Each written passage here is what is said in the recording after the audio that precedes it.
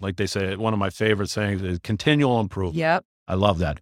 Yeah, me too. That's what it's all about. It's not about just up and downs. It's a long haul. It's a marathon, not a sprint.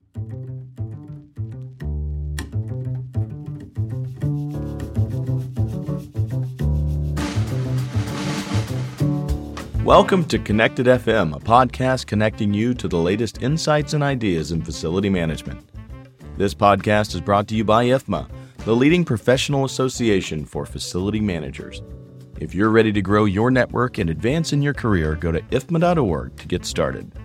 And we just launched an all-new updated SFP credential. This is your chance to become an expert in sustainability and improve the triple bottom line of your organization. Visit ifma.org/SFP to learn more.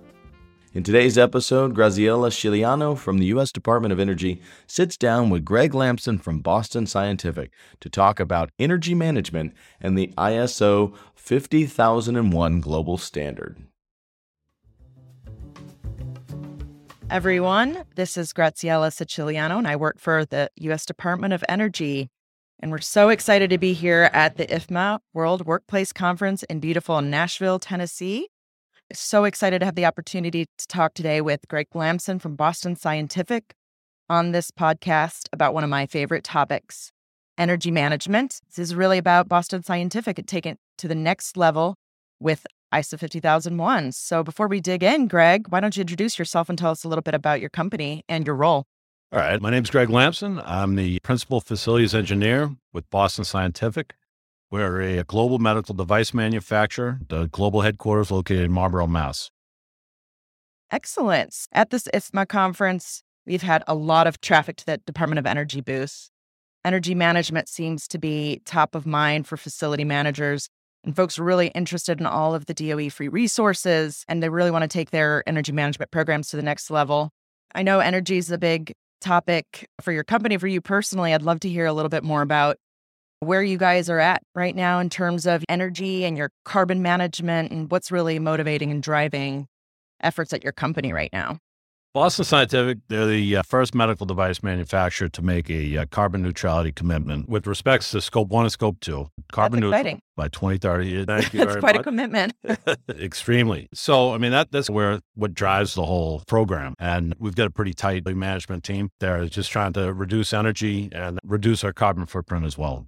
Is that the motivation by setting that carbon neutrality goal part of just internal company strategy or external stakeholders, or what's really pushing you guys to set these ambitious targets? Yeah. So Boston Scientific, they're a great company to work for. They care about their employees. They're here for the environment as well, trying to be as green as possible. Seeing the carbon neutrality commitment, that was just another notch in Boston Scientific's belt. Well, that's great. That's really great to hear. So you got all these people and all these facilities. You're all over the world, I assume. And you've got these big goals. How do you go about getting all of your facility managers and all your leadership at all those levels moving in the same direction towards that carbon neutrality goal? It's a big undertaking to change the way you do things or improve the way you do things to meet a goal and get a whole organization to move in the same direction. Yeah, it's a top-down approach, definitely. Everybody's performance metrics are tied to these goals. We have social sustainability goals as well as environment. So it comes from the top down. And then we have a global facilities and utility management team. We meet every month, every other month, and that's how we stay in contact. We do community practice, just lots of knowledge sharing. It's definitely a great resource. Yeah, it's pretty important when leadership is not only setting ambitious goals, but also empowering folks to move with those goals. The critical piece. I know you guys also have implemented the ISO 50001 energy management system standard. How does that play into your strategy for coordinating across the organization? And ISO 50001 global standard. We are 9,001 certified at our manufacturing sites. We're 14,001 certified, the majority of our sites. And so 50,001 was just another way to continue on with best practices. It's certainly energy management is going to be our key focus on or our key tool to implement the carbon neutrality. We have basically 3 pillars of that, if you will. We have cut, convert, and compensate. Okay. Those are the 3 basic tools for energy management. So cut the energy use. Right. Just reduce energy use, implement more efficient equipment, better sequence of operations, better controls. Convert, we're trying to decarbonize all of our sites. So we're moving away from natural gas towards renewable energy. And then finally, the last step, the one we want to implement the least, is to compensate. And I believe as we get closer to that 2030 date, we may have to do some of the compensation and purchase some offsets. Yeah. I appreciate the ordering though there. It's offsets as a last resort. It really sets you up to take advantage of what's available technology-wise. And so hopefully innovation moves at your pace and can meet your needs. But yeah, certainly understand the need to consider offsets as part of the strategy. So you guys have all this experience with ISO management systems. So you're familiar with the structure of managing change in the organization. So it's part of the language that you guys speak. But was it challenging to implement, even with the familiarity that you guys had? Was it challenging to implement the standard? What did it take? Did it take a long time? We were actually able to accomplish it in just about 11 months. Oh, wow. Marlboro was the first site in the U.S. to be ISO 50001 certified. Oh. But we had a lot of experience behind us. Our sites in Ireland and Korat, they were all ISO 50001 certified too. So they built the energy manual. Oh, excellent. And then we just basically worked. We had a 4-site operation going. So there was Marlboro, Massachusetts, Quincy, Massachusetts, Spencer, Indiana, and Dorado, Puerto Rico. So it was a 4-team effort, and we were able to rely on each to make things move a little bit faster. And certainly being able to utilize all the tools that have been put in place. Yeah. It really allowed us to meet our goals. Yeah, leapfrog. Why reinvent the wheel when you've got your friends in Ireland that have tested out an approach? So that's really great. That's really great. We do know a lot of European companies do 50,001. They have a lot of incentives in Europe, financial incentives from government and all that wonderful stuff that we don't quite have set up yet in the United States. Yeah, definitely. But it's interesting because we are seeing a lot of companies voluntarily take up 50,001 in the United States because they see the benefits of that from the European sites. So through internal best practice sharing, saying, hey, this is something to really consider for the whole company. So it's great. And maybe we'll have incentives for that one day. That would help. That would certainly help. Absolutely. You guys, even probably before the 50,001, you were managing energy, right? What were some of the incremental benefits that like the management system, ISO 50001 approach brought to your business? Prior to the 50,001 certification, our energy management was more of an ad hoc type situation. Being the facility engineer, I'm able to log into the building management system and review how all of our HVAC systems, all our critical systems are operating. But it wasn't strategic at that point. It just, I'd log in, some pumps are running when they shouldn't be, or controls weren't exactly the way they should be set up. So it wasn't as standardized. With the 50,001 program, it certainly allows us to have more of that say what you do, what you say type attitude about it. And the documentation really assists.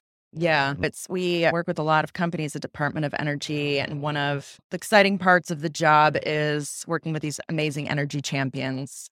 They're fantastic folks that even without leadership buy-in are able to just use their pure will and charisma to get things done. But the sad thing is when they leave and then that was Jane's thing, and I don't know where that stuff is. So documentation just for like continuity management when you have staff transitions to keep things moving is super helpful, even though it sounds like super boring. Documenting and energy manual and standard operating procedures. And it seems like overkill, but it really helps with managing the risks of staff moving on or new staff coming in and getting them up to speed. Yeah, exactly. The thing that I find I struggle with as I go is I'll just see an issue and focus on it and correct it. We'll see the energy consumption, those numbers. Every month we do the review and will they go up or down? Typically they go down, but the documentation part was always like a kind of a tough point for me. Just being the Yeah. engineer, I want to get it done. Like, I want to get it done and got to move on to the next Right, right. challenge. And I got to Longer it write down takes- everything down. Exactly. The longer it takes, the less energy you're Yeah. saving. So, but that is the process, as you said, being able to have that continuity between one person to the next and all the documentation that comes with ISO 50001. It's critical to the program success. Oh, excellent. Excellent. What are your next steps? Are you guys going to be doing more of this at your facilities or? And the ENMS, it's an ongoing process. Always trying to improve the program, implement more efficient equipment, but in general, just improve the program. Yeah. It's ongoing. Like they say, one of my favorite sayings is continual improvement. Yep. I love that. Yeah. Me too. That's what it's all about. It's not about just up and downs. It's a long haul. Yep. It's a marathon, not a sprint. Yep. Absolutely. One of the most important tools that I use is the ISO 50001 energy footprint tool, or the Yep. DOE energy footprint tool. I find that is probably the most important tool I have. Oh, excellent. Yeah. Excellent. I know all my colleagues that created that tool are going to be very happy to hear that. Yeah, I had between the DOE and Georgia Tech, I had the Yeah. opportunity to work with those guys as well.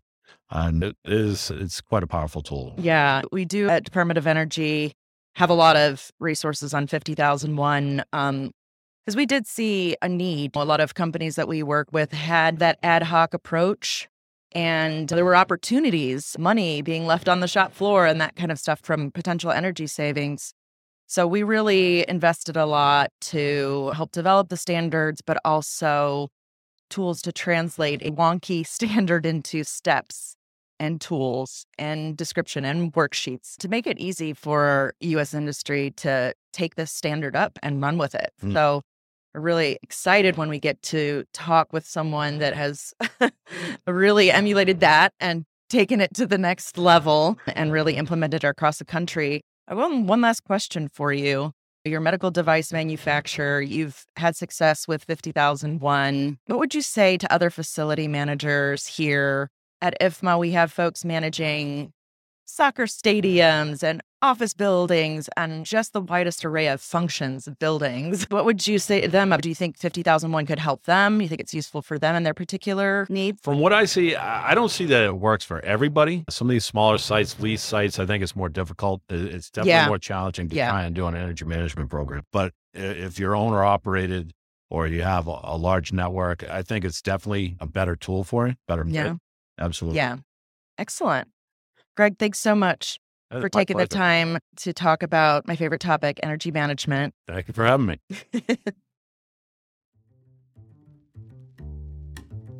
Thanks so much for listening. Please subscribe to the podcast and don't forget, go to ifma.org/SFP to start your sustainability learning journey. That's ifma.org/SFP. We'll see you soon on the next episode.